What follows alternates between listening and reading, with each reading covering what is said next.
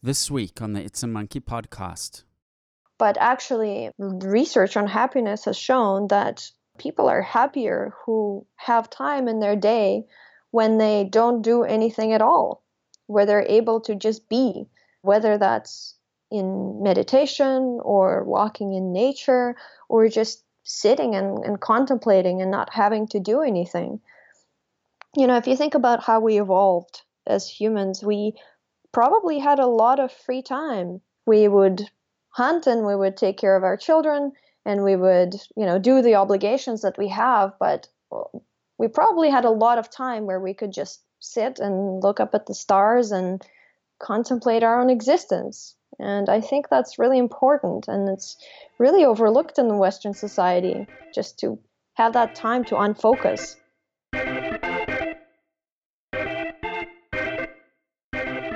Morning, good evening, hello, wherever you are in the world. It is Friday, the 18th of August, 2017. Thank you for joining us on the It's a Monkey podcast. With me, as usual, is my co-host, Kate Frappel, who's the design lead at Manage Flitter and soon to be Manage Social. I know we've been talking about Manage Social for a while, but we are still working on it, and it's going to be a wonderful tool for social media managers, for Instagram, Twitter, etc. So watch this space. If you missed episode 102, please go back and have a listen to it. It is a fantastic one. We talk about all things related to remote work. Yes, last week was Rachel Baskerville. This week we got a fantastic interview lined up. I actually spoke with Yuvi Ivanova, who is the co-host of a podcast called Future Thinkers, which I stumbled upon, and is a fantastic podcast where I've heard some super smart people talk. That's the wonderful thing about today's media landscape, is you can access the best minds in the world for nothing. It still blows my mind.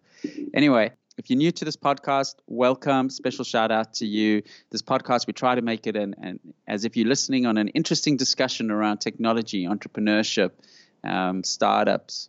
And you can always email us at podcast@itsamonkey.com. You can tweet us at monkeypodcast. We love to hear from you.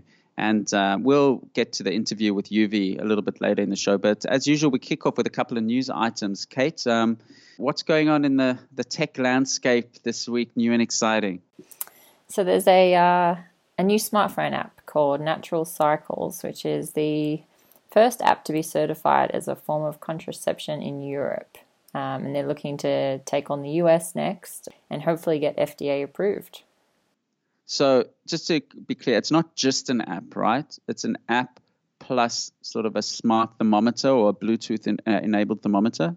Yeah, so there's a thermometer. I'm not sure if it's Bluetooth. I think it's just a regular thermometer. You take your temperature in the morning and you log it into this app every day, and it will tell you when you are fertile and not fertile. And basically it's been compared to, or having as much effectiveness as the contraceptive pill. That's fantastic. I mean, I know there's all sorts of different evidence about the contraceptive pill, and certain aspects of it are supposed to be good for a woman and bad for a woman. But personally, I love to stay away from putting things into my body where possible. So if I was a woman, anything that I could sort of not put chemically into my body is definitely a win. But it's still, there's something still sort of psychologically more comforting to a pill than just tracking a cycle, though, right? Definitely. I was saying earlier, when I saw the advertisements for this at first, I thought it was literally just sort of like a calendar app, and I thought, no way, like that's not good. And then I guess now that they're certified and that they've got the added thermometer, it sort of makes you think twice about it. Interestingly, half of the women in their study, though, did get pregnant because they didn't listen to the app's advice. So it's the human factor, right? But I'm sure that happens with the pill as well. Oh, for sure. It's like massive gaps if you don't take it regularly, I'm sure.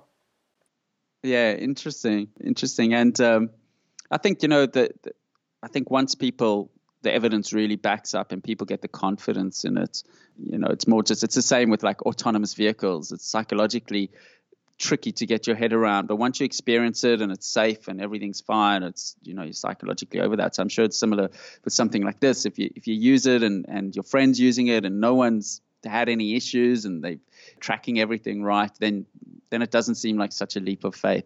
But it's certainly an interesting approach. And as the article points out that you sent me, that drugs are incredibly expensive to develop. Yes. New drugs, as opposed to apps and devices, are a lot cheaper.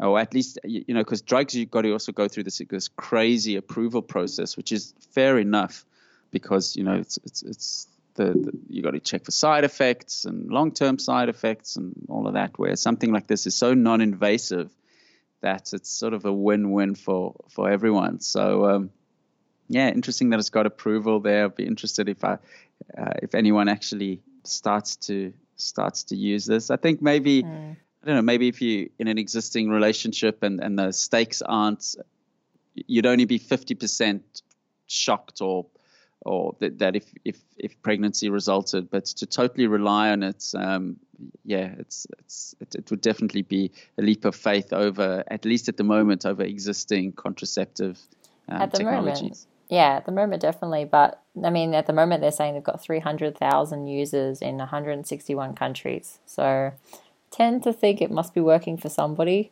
Plus, the price point from like a user point of view is $52 per year, which includes the thermometer. Super cheap. $7.80 a month. Like, I mean, if it works, it's a good solution. What does the pill even cost? I don't even know. I have no idea. I think it depends. Like, depends on the country. Apparently in Canada here, it's quite expensive. Back home, from what I gather in Australia, it could range. Like, depending on the type of pill you have and the brand, the potency. Yeah, it ranges. And I think it's one of the many controversies in the US is Planned Parenthood and giving free contraception and things like that. So there's a whole political layer around that. But I know some people that pay like $70 a month.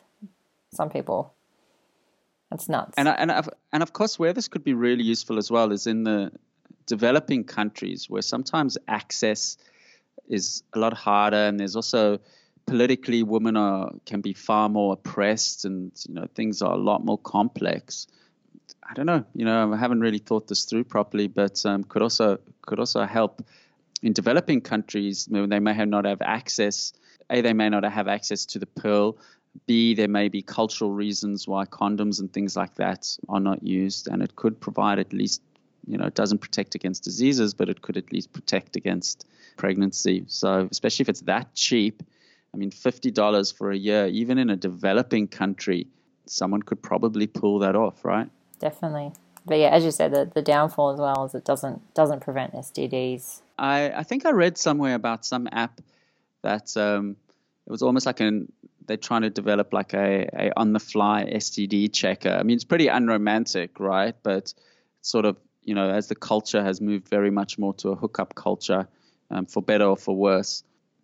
And if you meet someone, I don't know, you just do an instant check and scan in front of each other. At least you know what you're getting into. That would be interesting. It'd be culturally very interesting to see how that would play out as well. And that's a whole topic unto its own. Definitely. But I mean, I guess as well, it's just like the mobile health space. Like, this is something, and even that STD checker, like, it's something that could be very real if the market's there and people are happy to rely on their mobiles.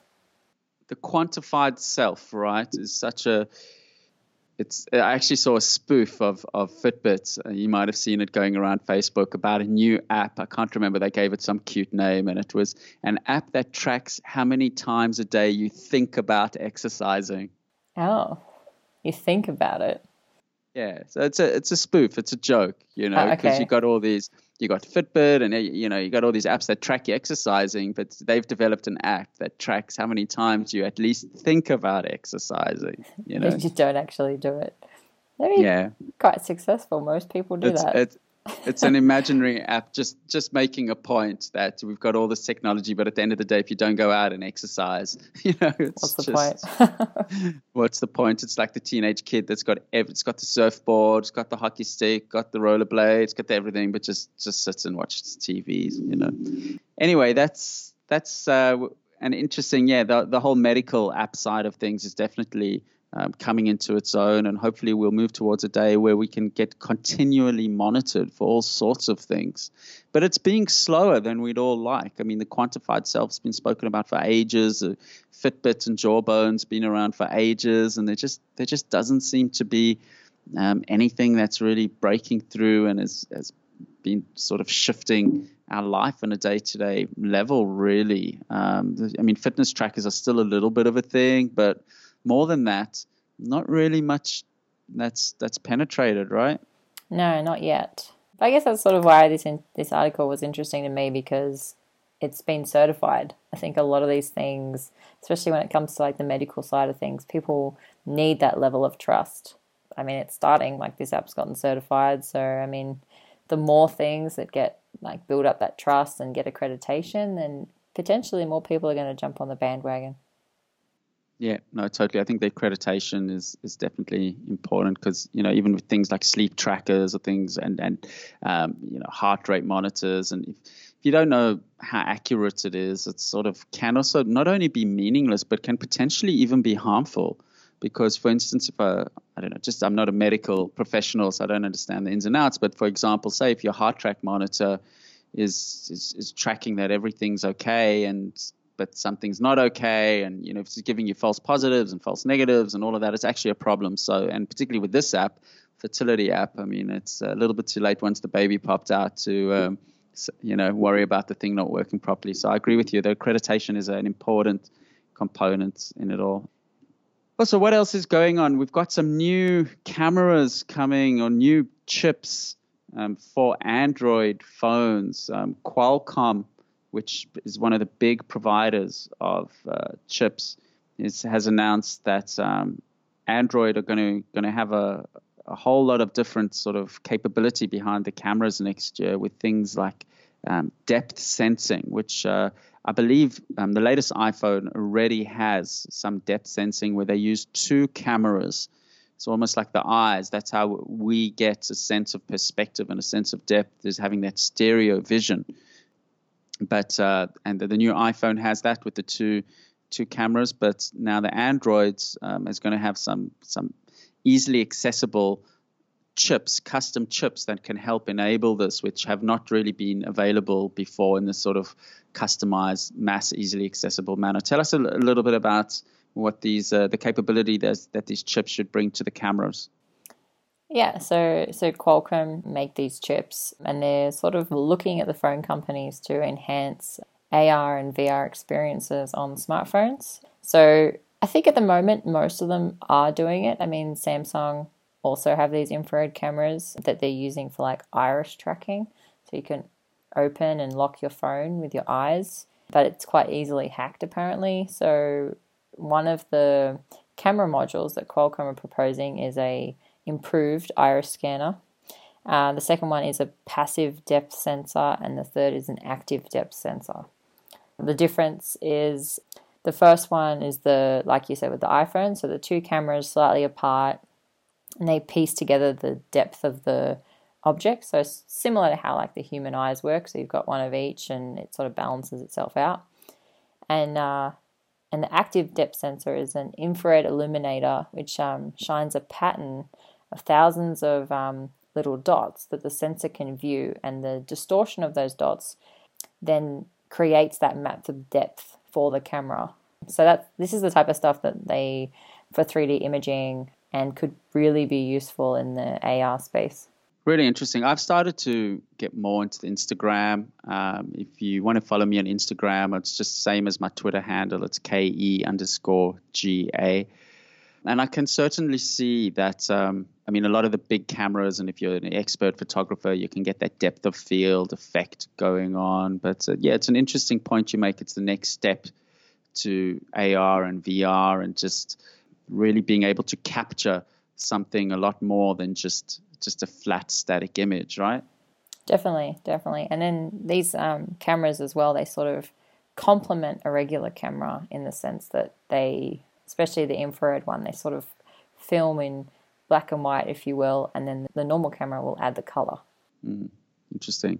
I mean, I think I can picture a world where we'll almost just at the moment we've got video calling, and you and I even are Skype video chatting at the moment. But with these type of cameras with depths of fields and being able to analyze the contours, etc., you can almost picture where we'll have these little holograms next to us of someone, right?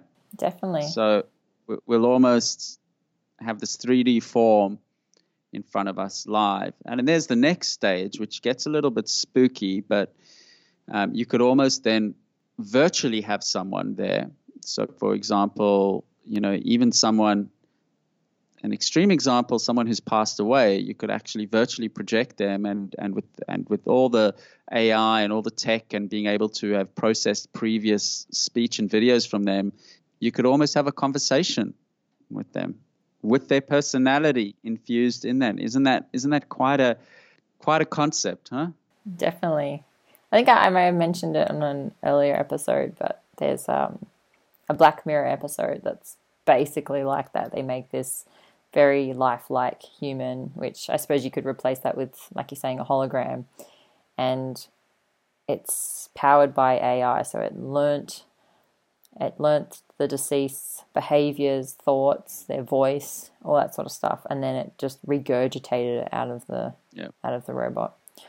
Wow, it's just it's just, and we'll almost in a weird way we'll create immortality, because then even if you've got a physical form robot that you can create, and that person can, that physical form robot can take the shape, be created in that person's image. It's it will almost, it's mind-bending. The future is going to be so mind-bending. But anyway, we're going to save some of that chat for the interview that I did with Yuvi Ivanova. So we're going to take a short break. You're listening to It's a Monkey Podcast with Kevin Garber and Kate Frappel from Manage Flitter and Manage Social. Thank you so much for listening to us. We're going to be back after the break with my interview with Yuvi Ivanova. The It's a Monkey Podcast is brought to you by CheckDog. Use CheckDog to easily review and monitor your website for spelling errors, broken links, and broken images, all with the push of one button. CheckDog can also automatically monitor your website and notify you of newly introduced spelling errors. Go to checkdog.com/podcast to receive 50% off your first month subscription. CheckDog.com, helping the world's leading websites keep their content error-free. You're back with It's a Monkey Podcast. My name is Kevin Garber. I am the co-host together with Kate Frappel, who's the design lead of Manage Flitter and Manage Social. Manage Social is yet to be released, but we're working very hard on that. Now, I may publish a podcast weekly together with Kate, but I'm also an avid listener of podcasts. I used to be a huge radio listener, and I actually even worked in radio in a previous life. But podcasts, I hardly listen to the radio these days, and I listen to all sorts of podcasts, a lot of business podcasts, a lot of technology podcasts, even some sort of self-development type podcasts.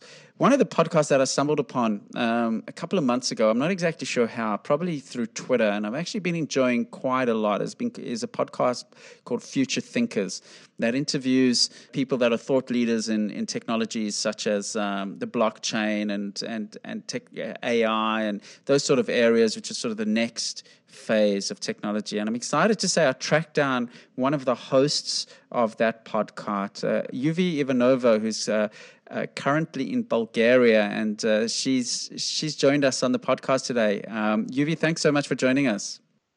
Thanks for having me. Tell me, how long has your podcast been going for, Yuvi? Well, we've been doing it for almost 4 years now, I think. But we've been publishing kind of sparsely, maybe once a month, sometimes less. But in the last year, we've been publishing more as it's grown quite a bit, and we've started taking it more seriously. It started out as just a hobby. Me and my partner, who is now my husband, actually, we're having really interesting morning coffee conversations every day, and started recording them and publishing them, and started inviting interesting guests, and that's how it it went from there. I'll just read a little brief from your podcast website, who we are. We are UV Ivanova and Mike Gilliland, the co-hosts and producers of the Future Thinkers podcast. We have spent the last 3 years traveling the world as digital nomads and exploring different cultures, alternative lifestyles, and out there ideas. We love thinking deeply about the future, consciousness, creativity, the meaning of life, the exponential nature of technological progress, and its implications for everyone on the planet. We are futurists, explorers, creators, and geeks. How cool is that paragraph? Thank you. So you guys have been going for 4 years or so, and I think a lot of people would be very envious that you've managed to pull off this digital nomad's lifestyle. I mean, you've been traveling for 3 years. What do you do as a day job? We don't have day jobs. Actually, that was written a couple of years ago. So now it's, I think, 4.5 years that we've been traveling.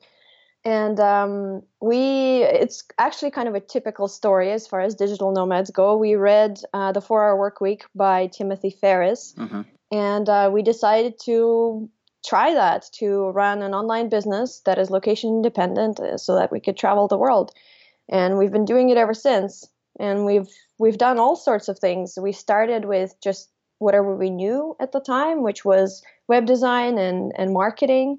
And it's kind of evolved, and we started doing video and audio stuff, and had a marketing agency for a while, and then got into the blockchain. And so it's basically like whatever we are interested in, we just dive into it and try it and do it and see what comes out of it. So what's currently paying the rent? Anything you can share with us?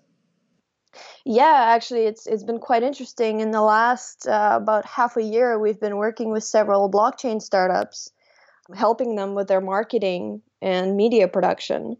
So, and we've also gotten sponsors for our podcast. So that's what's paying the rent currently. Yeah. Fantastic. I have to say, I've enjoyed a lot of the guests on your podcast. I mean, one thing about our industry that's so fantastic to work in our industry is there's so many smart people in our industry, right? It just attracts smart people. And it's just, I just love listening to smart people. One of the reasons we started this podcast is I love talking with smart people, and a podcast is a fantastic way, I'm sure you'll agree, to ask people for a chat. It's a little bit easier to say, hey, come on my podcast and have a chat, as opposed to, hey, let's catch up for a coffee for no rhyme or reason, right?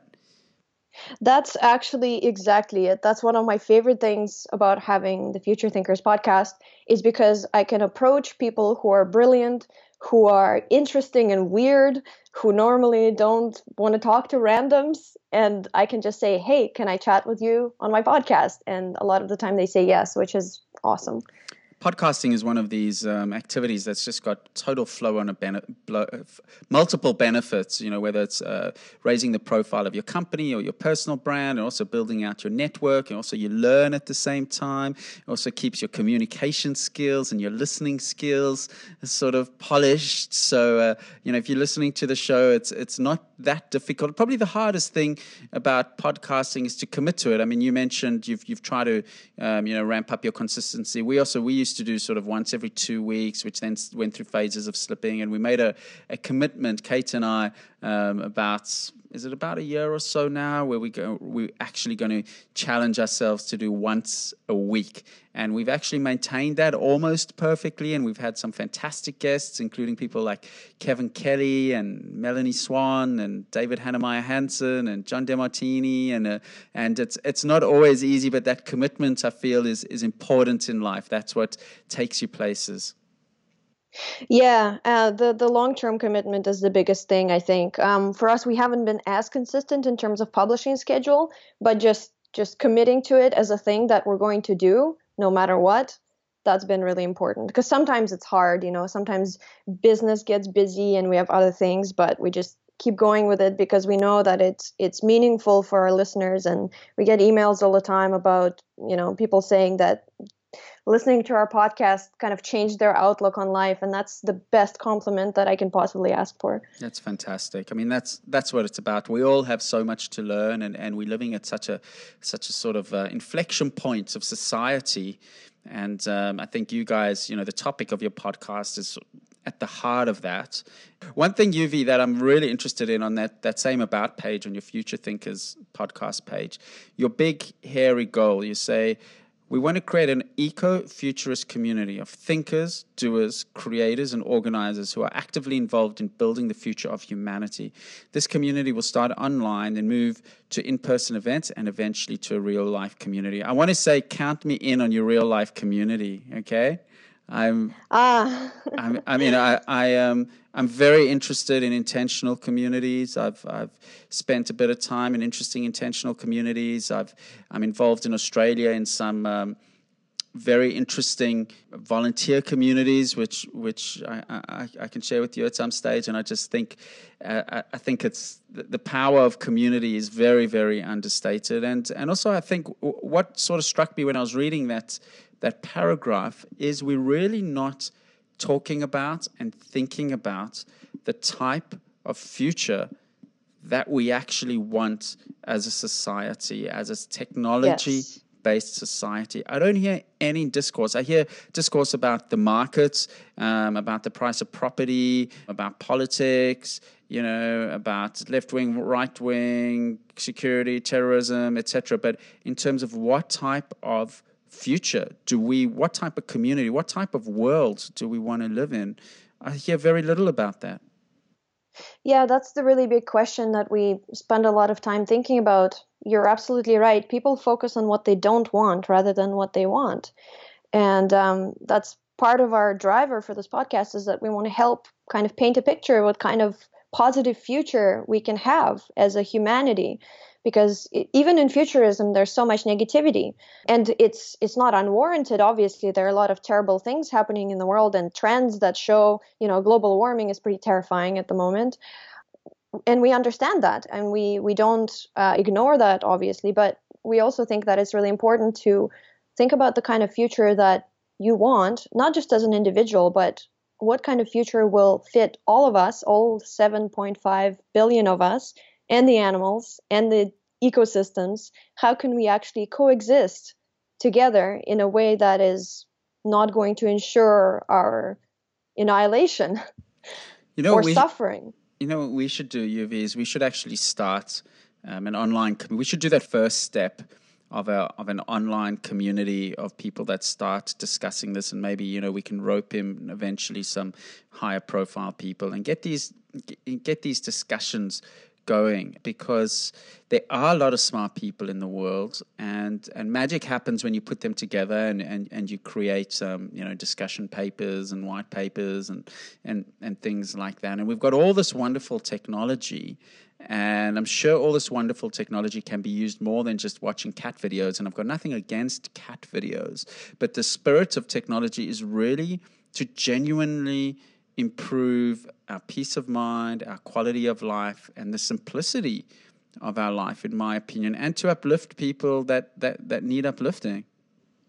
Yeah, this is why our kind of new motto for the Future Thinkers that we've chosen is evolving technology, society, and consciousness, because there's often a lot of focus on one of those areas, but if you overlook the others, then you end up creating systems that just don't work in real life.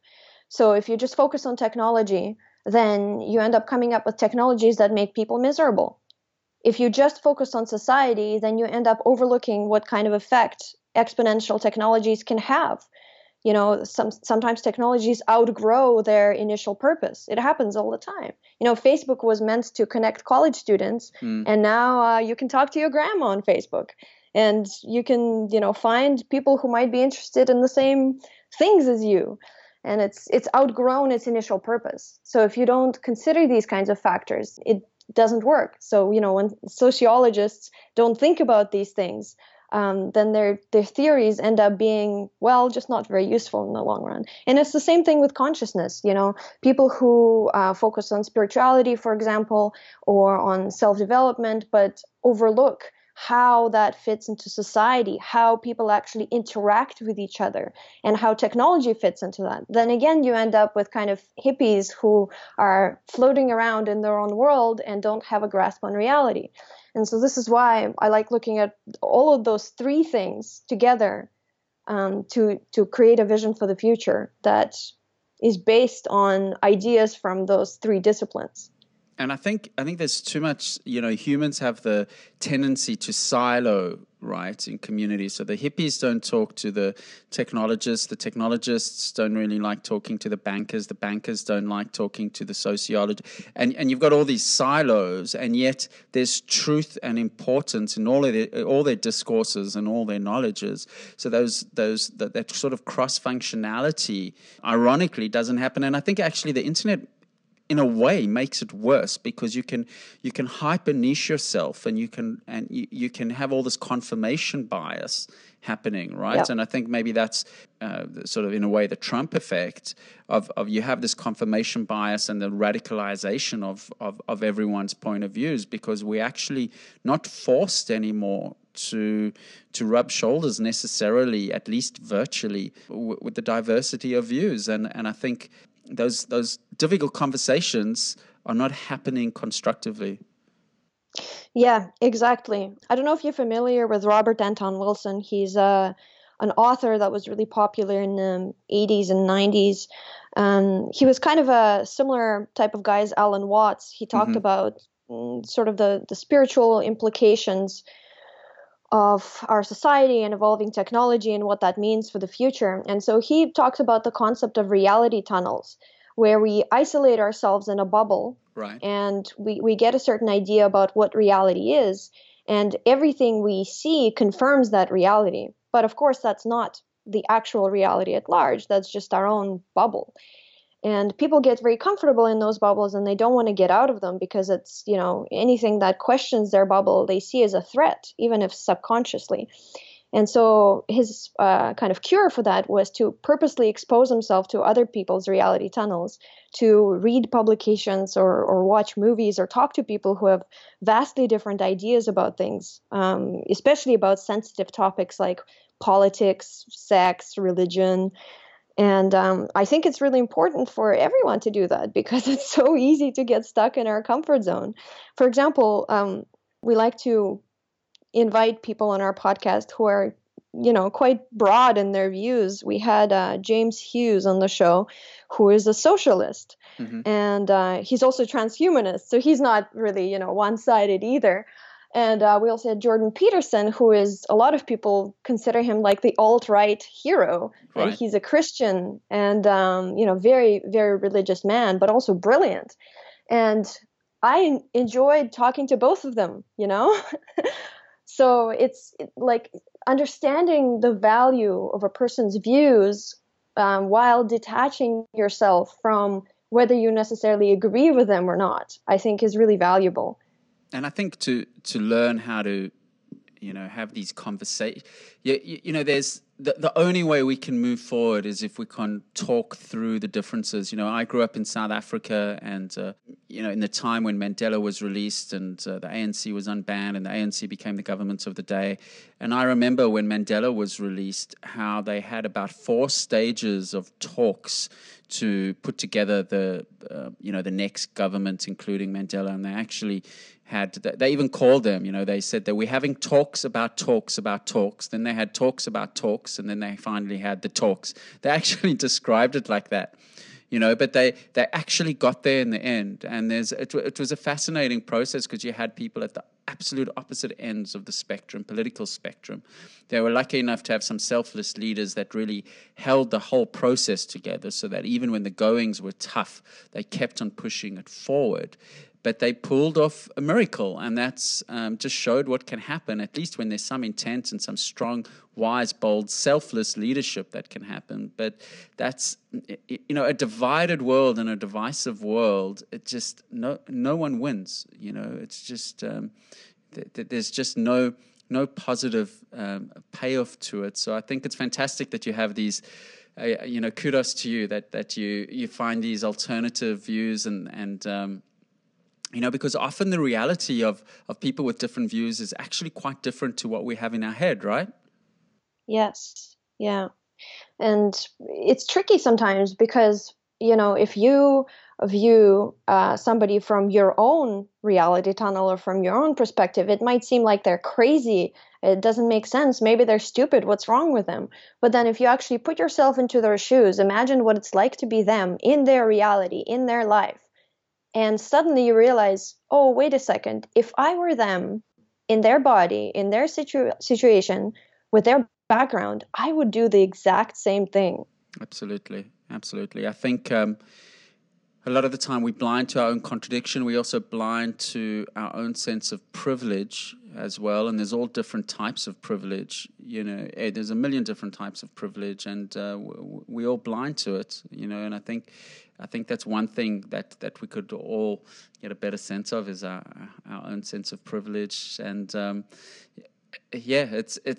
it's a shame a lot of this does not get spoken about more, and we just tend to fight with each other on Facebook, I interviewed Kevin Kelly on a previous episode of the podcast, and he's just such a wise guy. I think you'd really enjoy his new book if you haven't read it already.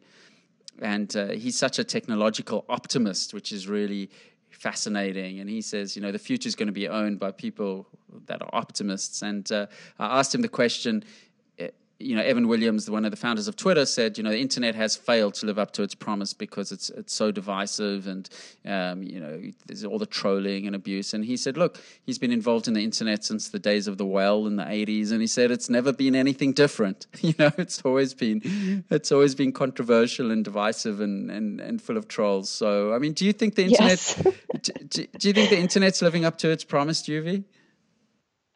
Yes, I think so. Actually, I would like to circle back a little bit and answer that question in the framework of what you said about techno-optimism. I used to be somewhat of a techno-optimist, and in recent times, especially after talking to the people in our podcast, I think I've become more of a realist.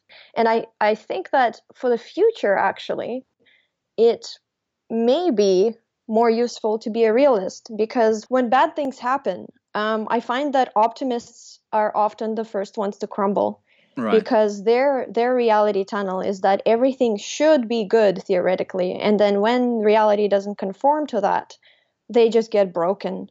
And you can see this with some of the hippies that were, the rah-rah leaders of the 60s and 70s within their own communities. They make the best capitalists, they say hippies make the best capitalists. And it's when people are overly optimistic that can actually make them more totalitarian when the world doesn't conform to their optimism. So I think if you approach everything with a sense of equanimity, where if bad things happen, that's okay, I'll deal with it. If good things happen, great, I'll deal with it. I think that's possibly more useful. And so to loop in the question about the internet, I think it's the same. We didn't know what the internet was going to be. Nobody could have predicted what it would turn into. And it's so multifaceted that I don't think it's possible to say that whether it's good or bad or if it's lived up to its potential, because there are so many things that you can now do on the internet that we could have never imagined. And there's lots of things that we did imagine, and they're just maybe not that great after all. So yes, the internet is full of trolls, but it's also full of, you can talk to people that you would have never had access to before the internet days. And that's amazing. I mean, I sense I'm a little bit older than you, but even in my time when I started universities had a total monopoly on information and knowledge and learning. It was sort of just when the internet was coming out, sort of 93, 94, 95. And the only way you could access knowledge was through universities and libraries. And now it's totally or almost totally democratized. So the shifts have been seismic and significant, which is absolutely wonderful. I thought of when your comments about optimists and idealists and realists, a Björk line popped into my head that said, where she sings, "Darling, don't confuse me with your wishful thinking," Yes. And I love that line, because so often people just project and they want something to be a certain way, but it's never actually been that way. I mean, a utopian society will never exist. It's always going to have downsides and challenges, etc., unless for very, very short periods of time. So it doesn't surprise me that the hippie movement has, was jaded. But Yuvi, tell us about what do you think some technology that's bubbling around that people might, not realize the upcoming significance of. Obviously, blockchain is a big one, and it's got a lot of profile recently, and we talk a lot about it on our own podcast. But what other technologies that people might not be that familiar with, but the potential upcoming impact may be more significant than its profile leads us to think? It's hard to say, but biotech is not really a sexy technology. It's not as sexy as blockchain, or blockchain kind of only recently became a sexy technology. But yeah, I think biotech can have really insane implications for the future, and gene editing and things like that. I mean, they're already experimenting with using CRISPR on humans, and we're playing God and we don't know what we're doing. And, scientists like to think that they know what they're doing, but we just don't know what the long-term implications of that is. So that will probably have quite significant and unknown implications for our future. AI, they've been talking about for a long time, but actually after speaking to some AI specialists and researchers, we imagine artificial intelligence as kind of more a logical version of our own intelligence, but it's actually very different. There are certain things that humans do that machines cannot do. And, they haven't found a way for machines to do that. Maybe with quantum computers, that might be a possibility. But in terms of human level artificial intelligence, I don't think that we're close to it yet, even though it's, it could be a technology that could really impact our future, but not in the way that we think.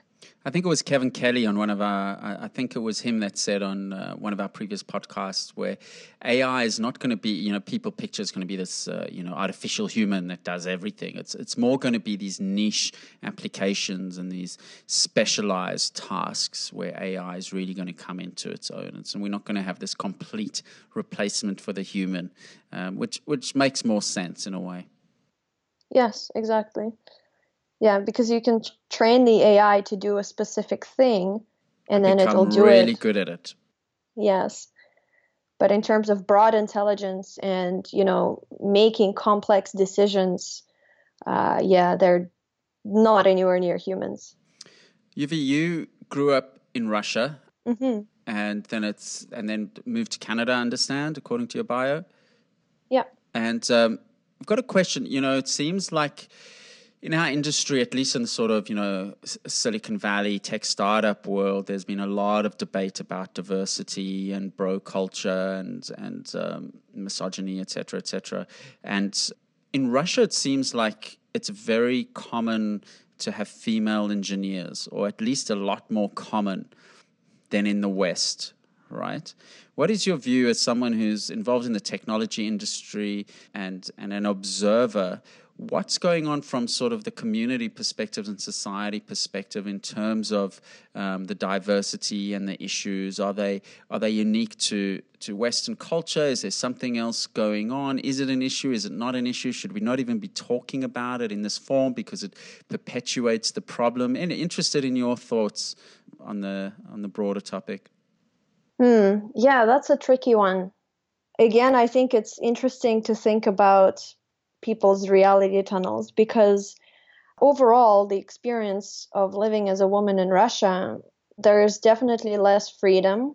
The gender norms are a lot more strict, but there are certain other social expectations that maybe are more like certain things are just more acceptable for women, like women athletes or women engineers, like you said. Women scientists are a lot more common. And I think that might be a leftover from the communist era, where they tried to really push equal opportunity for men and women and push men and women equally into these roles, which is, it's quite good if you grow up with the idea that you could do anything you wanted. And it does tend to produce, girls who would normally want to go into these fields. And if they have the freedom to do it, they can succeed just as much as boys.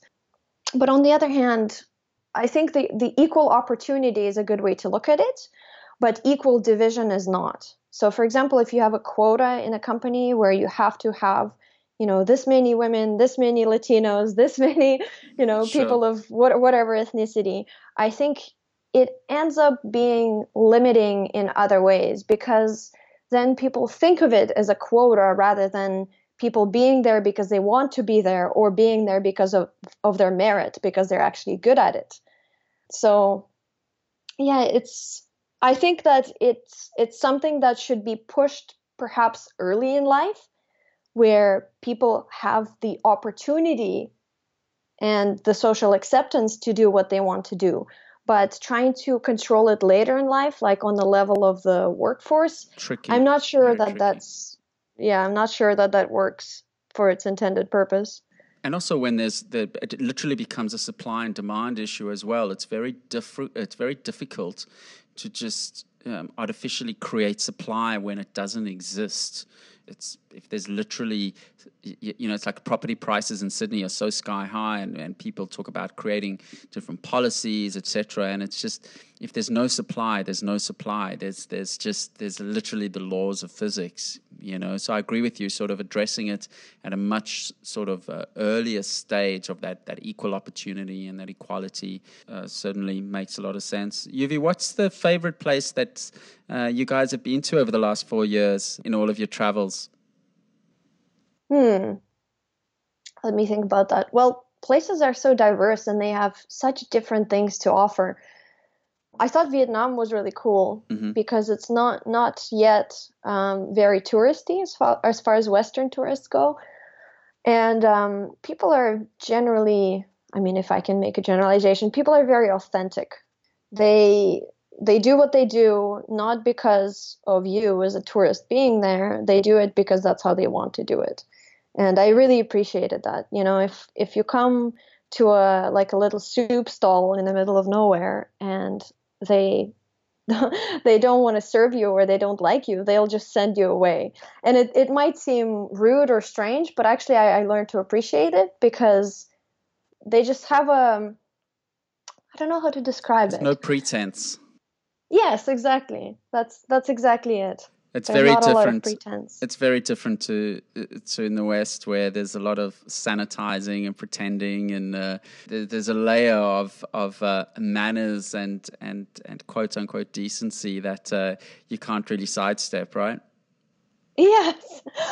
And what there's this. And what there's results? This hand sign that they do in Vietnam. Sorry to interrupt you. Go. There's this hand sign that they do in Vietnam that kind of looks like screwing or unscrewing a light bulb, and it means go away, like fuck off. And depending on your facial expression, it could be quite rude. But we see that a lot in Vietnam, where if people just don't want to deal with you, they do this sign.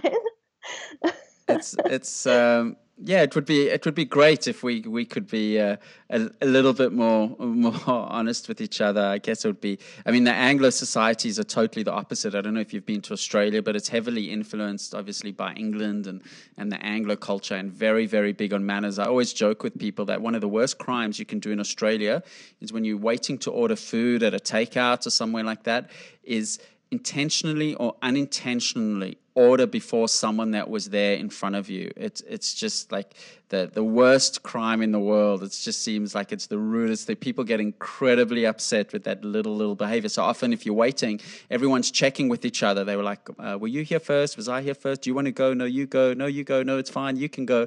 It's quite ridiculous, actually. And often I just look at them and say, I don't really care. Just go order. It's fine. It's not the biggest deal, So it's interesting. What's the wonderful thing about culture is you see the cultural relativism of everything is just so fascinating to see. You really get to understand your culture for the first time when you leave it, right? Yes, exactly. That actually brings me to something that I've been thinking about a lot recently, and that's in Western cultures like in Australia and Canada, probably in the United States too, people, the society optimizes for comfort, not for happiness. And so what you end up having is a lot of people who are comfortable, things are easy flowing, maybe the bureaucracy is not that bad comparing to the rest of the world. People are polite, the streets are clean, things like that. And everybody is kind of comfortable, and you go into a store and you can pick out anything you like, but people are not happy. And the mental health epidemic in the Western world, it's crazy. It's insane crazy right now. It's crazy. I mean, depending on which numbers you look at, something like 50% of the population is mentally ill or has some sort of a mental problem in the West. And this is insane. And what that says to me is that the society is structured in a way that doesn't actually optimize for people's happiness and fulfillment. So these things that we think of as, oh, they're going to make our lives better, on some level, maybe they don't. And there's been some research actually that I've looked at that looks at what actually makes people happy, and some of it is quite common sense, like having a community, having people in your life that you can talk to, that you can be honest with about what's going on inside of your head, inside of your heart, without being afraid that you're going to offend someone, where you can actually just be yourself with people. And another thing that this research shows is service. Having a sense of purpose in your life where you're actually serving others in some way that is unselfish.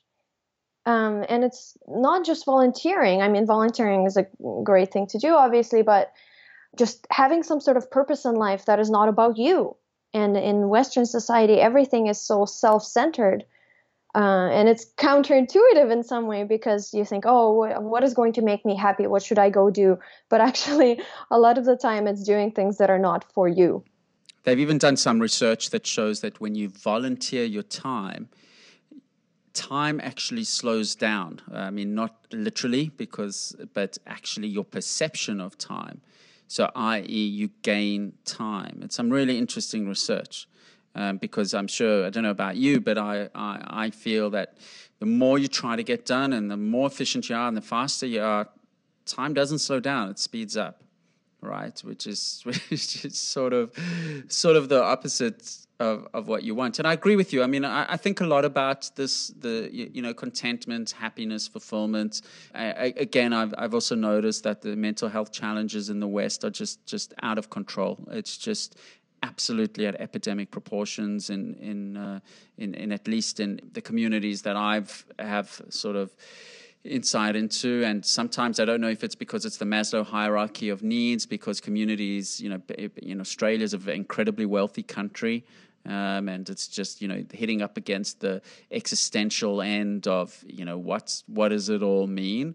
Or it's because there is a breakdown of community and meaning and purpose and chasing one's own tail. There's also some interesting research that shows that over about $120,000 a year, more money doesn't actually add to your overall happiness in life. So once your basics and maybe a little bit more are taken care of. Although the research also does show that if you're earning a little bit more than most of your peers, your happiness is higher as well, which is also very interesting. Yes, the monkey hierarchy, feeling like you're an alpha monkey, does stroke your ego in some way. Exactly. We are definitely complex creatures. Do you ever feel like when traveling, I've gone through periods where I've traveled quite a bit, and sort of mainly between the States and Australia. And sometimes I feel like I'm always missing a group of friends at any one time, and I get a bit frustrated with that. Do you ever have the feeling of being, I suppose you have your partner with you, which I guess must ground you in a certain way, but do you ever feel an urge to put down roots and just stay in one place and go really deep into one place? Yes, actually, that's something that has been a thing that we've been talking about for a while. We've stayed in Bulgaria for the last 2 years, so it was the first time since we started traveling that we actually had a home base. Before that, we were moving every couple of months to a new place, and it has been really nice. And we've still traveled, but kept coming back to the same place and had an apartment here. But we're actually now talking about if we have kids in the next couple of years, then it would be better for us and for them to have a more stable home base. And we haven't decided where that's going to be, but we're thinking maybe Netherlands. Netherlands, interesting. Why the Netherlands? We've met some interesting people there, and there's some interesting opportunities, and also the school system seems to be really good, and it's a stable country that has its stuff together. I met someone from Finland recently, and she said that in Finland, every school has to be a secular school, so private and religious schools are actually not allowed, and teachers are incredibly well paid there. And it's just, a lot of these things make so much common sense that it's like, you wonder why other countries, like in Australia, public school teachers, I don't know how well looked after they are. And so then people aim for private schools, and then they got to earn a lot of money to pay for the private schools, and that puts them under pressure to get on the rat race, and so it all goes. Yeah, the school system, that's a whole other conversation. The way that it's currently structured, it prepares people to be really good cogs in the corporate wheel, but it doesn't prepare them to be free-thinking humans. So absolutely, more play, less classrooms time. Yeah, and actually, I wanted to comment on something you said earlier about that we in the Western world are really focused on efficiency because that's how our society is structured. Efficiency is rewarded. If you, as a business owner, if you can make your business more efficient, then you make more money. And if you can, as an individual, if you can pack more things into your day, then you can get more things done. But actually, research on happiness has shown that people are happier who have time in their day when they don't do anything at all, where they're able to just be, whether that's in meditation or walking in nature or just sitting and contemplating and not having to do anything. If you think about how we evolved as humans, we probably had a lot of free time. We would hunt and we would take care of our children and we would, do the obligations that we have, but we probably had a lot of time where we could just sit and look up at the stars and contemplate our own existence. And I think that's really important, and it's really overlooked in the Western society, just to have that time to unfocus. As the saying goes, even if you win the rat race, you're still a rat, right? Yes, and what does it mean to be a rat? Does a rat ever contemplate its own existence? Who am I? Why am I here? I think dogs do. I was at my sister's place last night, and it was late at night, and the dog looked on the couch, and it just really looked like it was just pondering the meaning of life. Dogs sometimes do look like they are questioning that. Yeah, I mean, it's a speculation, but I would say that every creature probably ponders its own existence on some level. Yuvi, been great talking to you. Before we go, name a couple of podcasts besides your own that you enjoy listening to. Well, it's I really enjoy Joe Rogan's podcast because it's so broad and unpretentious, and he also likes to talk to a wide variety of people. Duncan Trussell is also a good one. He's very weird and funny and also unpretentious. But actually, I'm a little bit of a hypocrite. I don't listen to a whole lot of podcasts. Okay, interesting. To be honest, I prefer audiobooks because a lot of the time the author has spent a long time thinking about the topic before it's distilled into a book. So I really enjoy those. I have an Audible subscription, and I listen to quite a lot of audiobooks. I think you'd enjoy Christopher Ryan's podcast called Tangentially Speaking. I don't know if you've ever listened to his podcast. He's an author. He's sort of a sociological sort of human behavior guy, and he's also a digital nomad. And he interviews interesting people that he bumps up against on his travels. It's very much in the style of the guys that the life that you guys are living. Tell me quickly about some of the most recent books that you've enjoyed. Well, let me pull up my. Are they all nonfiction? Book list. Mm. I like to listen to a lot of weird books, and I've been kind of on a kick with esoteric stuff and spirituality. The Art of Parallel Perception is one that I'm listening to right now, which is about sort of dream work and shamanism. It's weird. And Living with the Himalayan Masters is another one that I listened to recently, which is a kind of a story of this guy who sets out on a journey to get enlightened and goes to all these different sages in the Himalayas. Do you listen to these audiobooks when you just exercising? Or I listen to audiobooks a lot when I'm walking and exercising. I'm just curious about your habits. Yeah. While I'm doing housework, while I'm exercising, while I'm walking, sometimes I'll listen to an audiobook laying in bed. I find that better because then you're not staring at a screen, if you're winding down at the end of the day, because obviously the blue light from your device is not really helpful for a healthy sleep. So I like to do that. Great.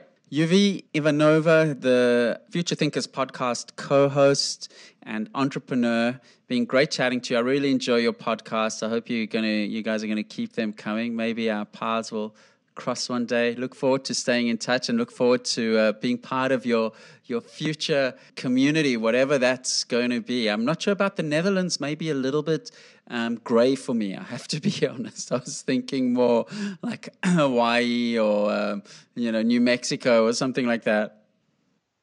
Yeah, who knows?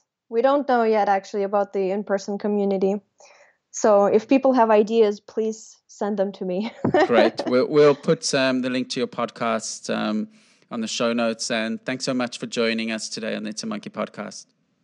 Yeah, it's been great talking to you. Thanks for having me. Hi, my name is Jo Pinto. I'm the Business Operations Manager here at Manage Flitter.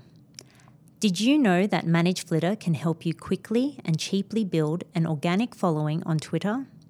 Let me explain in 6 easy steps. Step 1. Find new prospects on Twitter with Power Mode, Manage Flitter's advanced Twitter search feature. Step 2. Easily filter and sort results to find the most relevant Twitter accounts for you to follow. Step 3. Follow these Twitter accounts using Manage Flitter's simple interface. Step 4.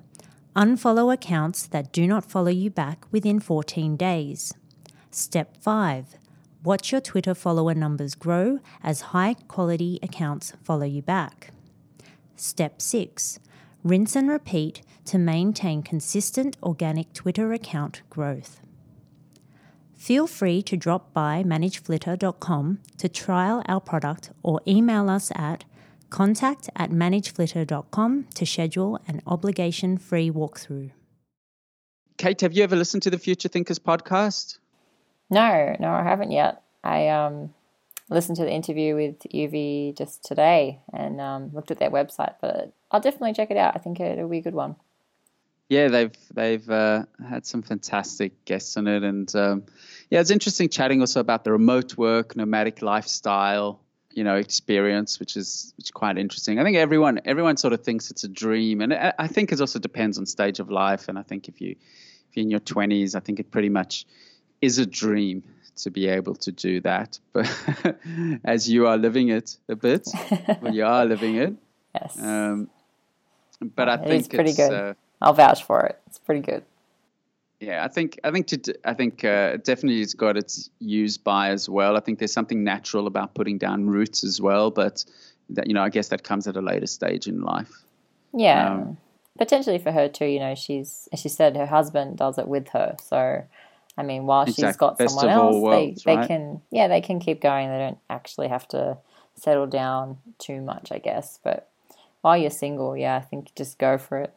Well, I think, it also depends on your circumstance. I think a lot of countries also, the visa issue is complex. The Australian passport is a very good one to have. There's lots of opportunities. I think I may have mentioned on the show before, with the South African passports where I grew up, almost zero opportunities to do that. Just wasn't an option. No one did it because it wasn't an option. I think eventually there was some visa for London eventually, where you could go and to have a working holiday in London, and I think that still exists. But besides that, it was the usual. You would have to either go tourist visa, or you could, full-on migration visas, which are a whole big story. But this whole situation these days where you guys can just hop over to all these different countries and get working visas and reciprocal visas and work on farms and this and that just didn't exist, But it's great. I agree. If you got the opportunity, there's nothing more enriching than traveling. But it's great they've also been able to make a living out of, that's what it comes down to. For many years, I've always loved northern New South Wales, which is a beautiful part of the country. And people would always say to me, it's a great place to live as long as you've got work. It's hard to get work here. Yeah. It'd be a challenge. Interesting they said, though, like, I guess through their podcast, they start making connections, and now they're doing marketing work for some big blockchain businesses. So I suppose as long as you kept connected and you kept within tech in a broad sort of term, I think you could sustain it for a while, at least, anyway. Oh, you definitely could. I mean, the more that I think about remote work, especially in tech, the more it makes sense, and more it seems like a lot of the office time is just a waste and token, or it can be, especially in our industry. So I think we're going to see more and more of this, and it'd be nice if there are even little hubs form and I think they've already started. I think Bali, for instance, in the Russian winter, there's a lot of Russian developers that move to Bali, or they're working remotely, and they sit nicer stay in much nicer weather. But yeah, they cover a lot of blockchain technologies on their podcast. By the way, have you seen the price of Bitcoin lately? No. Holy dooly! No. Oh, actually, I didn't. I read something. Didn't it break through $3,000? It broke through $4,000. $4,000. Okay. Jeez. Yeah, it's been 4,200 US. Wow, per Bitcoin. Bear in mind, about 6 months ago, it was $400, right? 400 versus 4,200. You work out the return on that. That's nuts. In 7 months. It's crazy. So as usual, I get a... Sorry, go. So I've met a bunch of people here who are very annoyed that they sold their Bitcoin a couple of years ago. They're just shaking their heads like, what? Why? Hindsight is 20/20. It's always easier after the fact. But yeah, I see every now and then on Facebook or whatever, it's like I got a few yoga friends on Facebook, and they're so far removed from tech, and every now and then I see, I want to learn about Bitcoin, and it's good luck. It's obviously, that's all I have to say. Obviously, well, it's when things start to make money, everyone gets interested, understandably so. Oh, of course. Of course. No, I meant more on the understanding point of view. Like it's no easy thing to get your head around. No, it's not an easy thing to get your head around. Let's have a quick look at Snapchat's share price while we're at it. Haven't looked at that in a while. 13. So it's struggling a bit. It's a Twitter share price. So Snapchat listed, it went right up to 27. Yep. And it's come all the way down to 13. Twitter share price has also came down a little bit, I think, 15.87. Yeah, it's also come down over the last month. It's sort of over the last month. It hit 20.53 at one stage. And of course, the darling of the industry, the Facebook share price, 166. But it's also come down the last month. It hits 172. Wow. It's a big difference considering people generally sort of, in my mind anyway, sometimes you basket Facebook in like a social media category. So it's just Facebook, Twitter, Snapchat. And then when you look at the share price, like Facebook is just worth a ridiculous amount more. Oh, yeah. No, look, the market cap of Facebook and the users and everything of Facebook's in its own league. It's almost not worth it. It's an outlier. It's a special case. But the markets are all a little bit down at the moment, I think, with the talk of war and the politics in the US, and there's a lot of uncertainty. There was a lot of hope that things would do well and, with the new presidency, but there's as uncertainty just continues to creep in. But markets are complex. No one knows really what it's about. No one can really predict accurately. So anyway, I think that's episode 103. It's a Monkey podcast with Kate Frappel, design lead at Manage Flitter, and myself. I'm the CEO. You can follow Kate on Twitter, Kate Frappel. You can follow myself on Twitter, KE_GA. You can email us if you want to be a guest on the show, podcast@itsmonkey.com. If you want to just let us know that you listen to it, and if you want to just stay in touch, we love to hear from you. Give us an iTunes rating as well. That helps us a lot. And have a good week wherever you are. See ya.